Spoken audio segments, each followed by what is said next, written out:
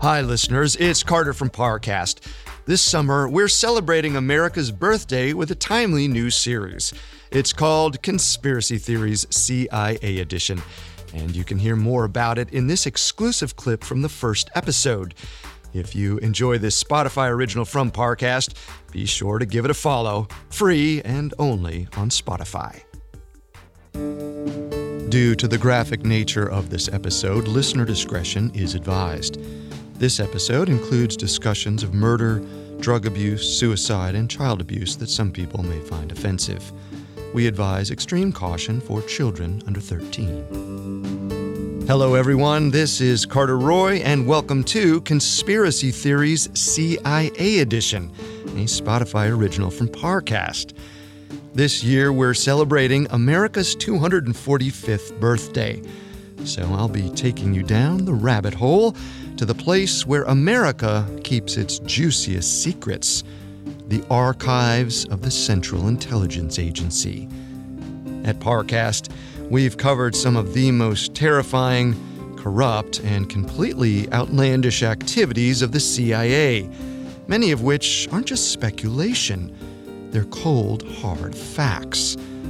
For the next 13 episodes, we'll uncover the agency's top-secret spy technologies, their attempted assassinations, their collusion in international affairs, even their disappearing island in the Gulf of Mexico. To kick it off, we're traveling back to the 1950s to explore an operation known as MK Ultra. In a 20-year quest to perfect mind control and conjure truth serums, the CIA dosed unwitting civilians with LSD. They may have even murdered their own scientists to keep the program a secret. It sounds almost too far-fetched to believe, but even the CIA admits MK Ultra was real. Sit back, relax, and enjoy this episode from Conspiracy Theories, a Spotify original from Parcast.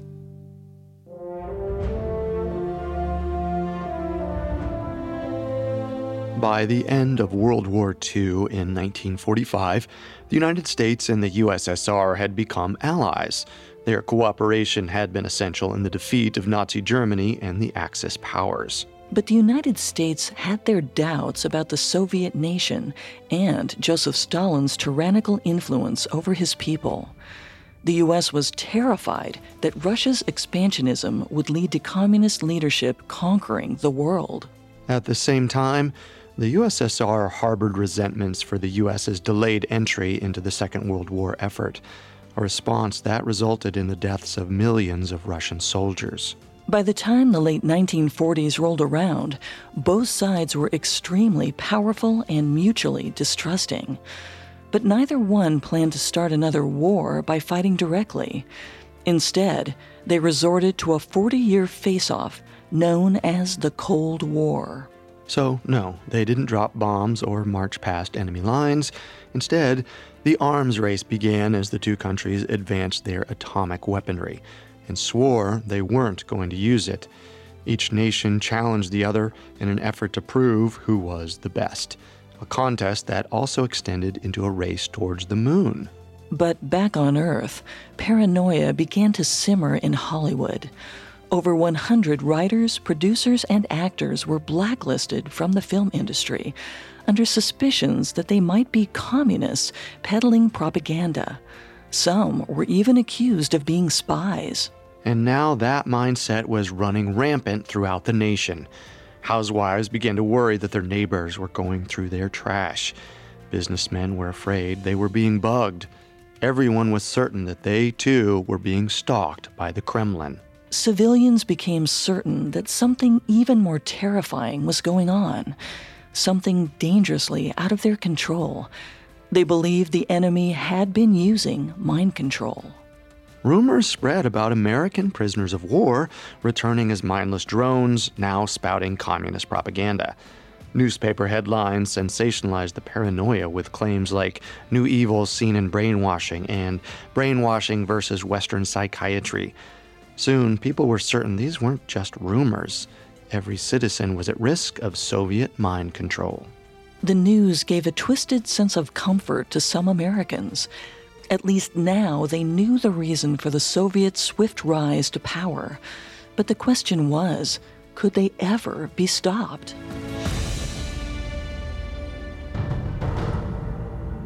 Then, on February 3rd, 1949, news reached the United States about a Hungarian cardinal named József Mindszenty, who was being brought to trial.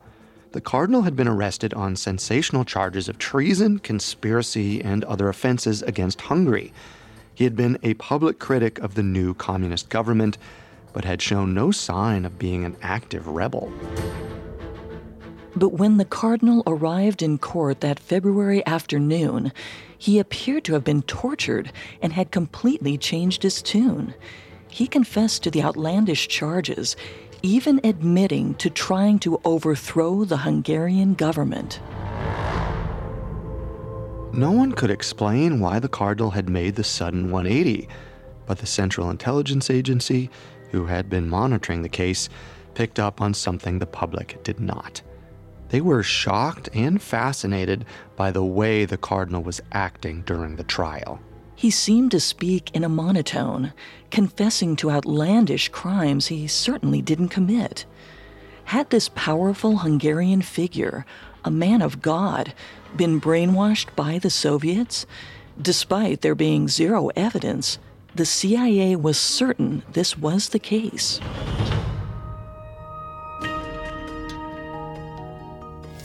It was in 1949, shortly after the cardinal's trial, that L. Wilson Green, director at the U.S. Army Chemical Corps, was tipped off to a series of clinical trials being done in Switzerland.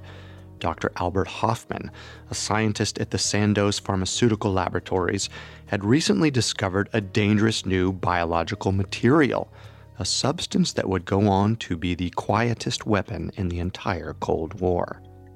Dr. Hofmann was experimenting with an ergot enzyme found naturally in a fungus that grows on rye and other grains. Hofmann tested the enzyme on himself in an effort to discover a cure for poor blood circulation.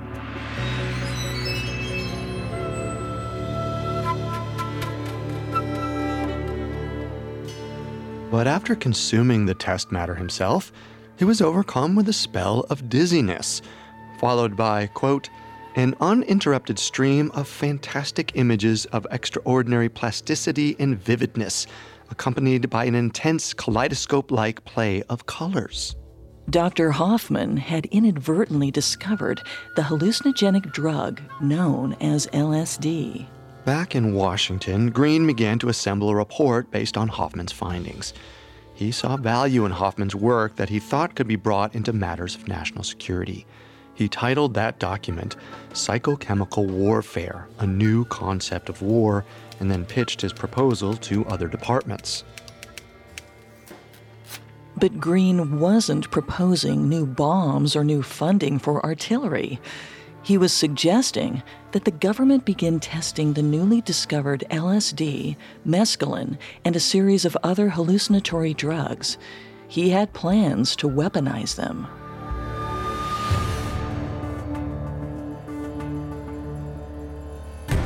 Ultimately, Green had the general public's best interest in mind.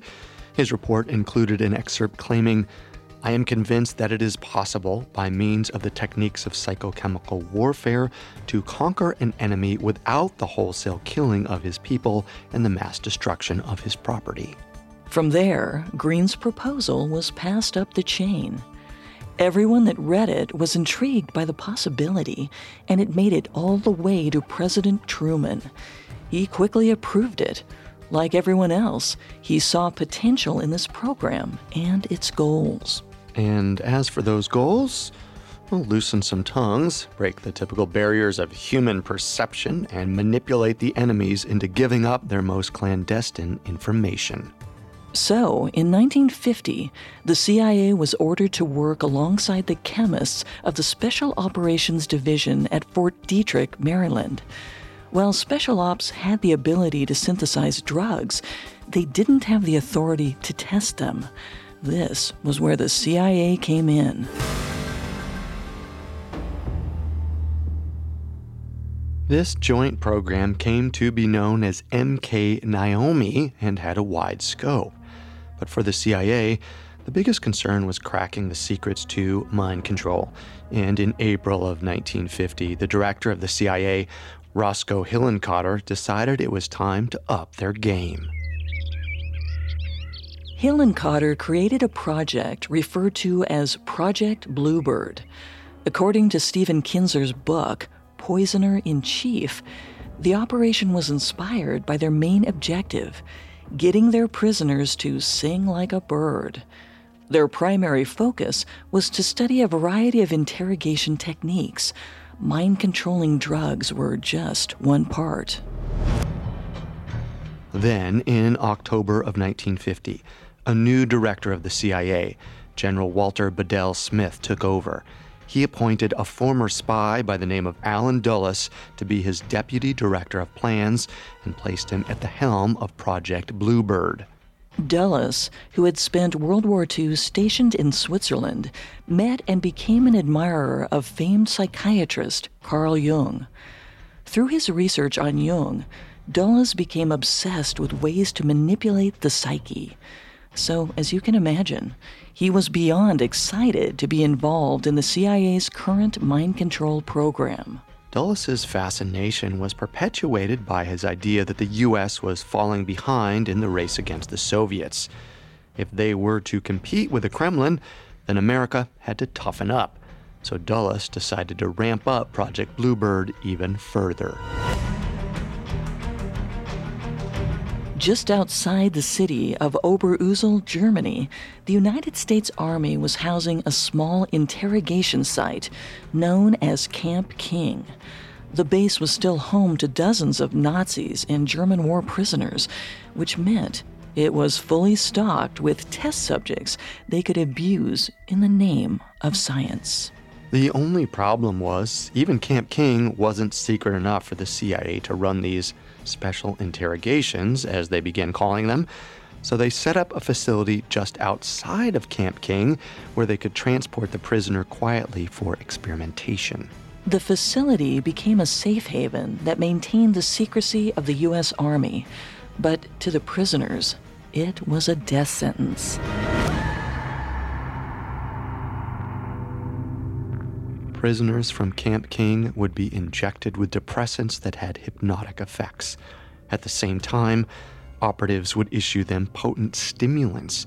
These drugs would attack their lungs and nervous system, resulting in seizures and loss of breath. When the prisoners were at their weakest, the CIA would begin testing their variety of techniques: hypnosis, electroshock therapy, and sensory deprivation. But they weren't just trying to break these prisoners of war down. They were also trying to alter personalities, turn unwilling subjects into willing agents. If they could do this, they might be able to get the captives to hand over scientific formulas and plans. However, the CIA's overeagerness was a problem. Their objectives were far too broad and too ambitious to produce the results they wanted. They needed to concentrate on one particular area of study. Dulles saw that the project needed to focus, change their approach. Currently, the operation was lacking someone with a scientific background who understood the scope of these objectives. Someone that would help them realize whether these ambitions were even a reality. But Dulles insisted that this person needed to come from outside of the CIA. There wasn't anyone who fit the bill that was already in-house. They needed a chemist, an antagonist, someone who was willing to break boundaries and take risks for the good of his nation. They had to find a civilian who was willing to ruin people's lives. Thanks for tuning in. Follow Conspiracy Theories CIA Edition to finish this episode and hear more. New episodes air weekly every Thursday. Listen free only on Spotify.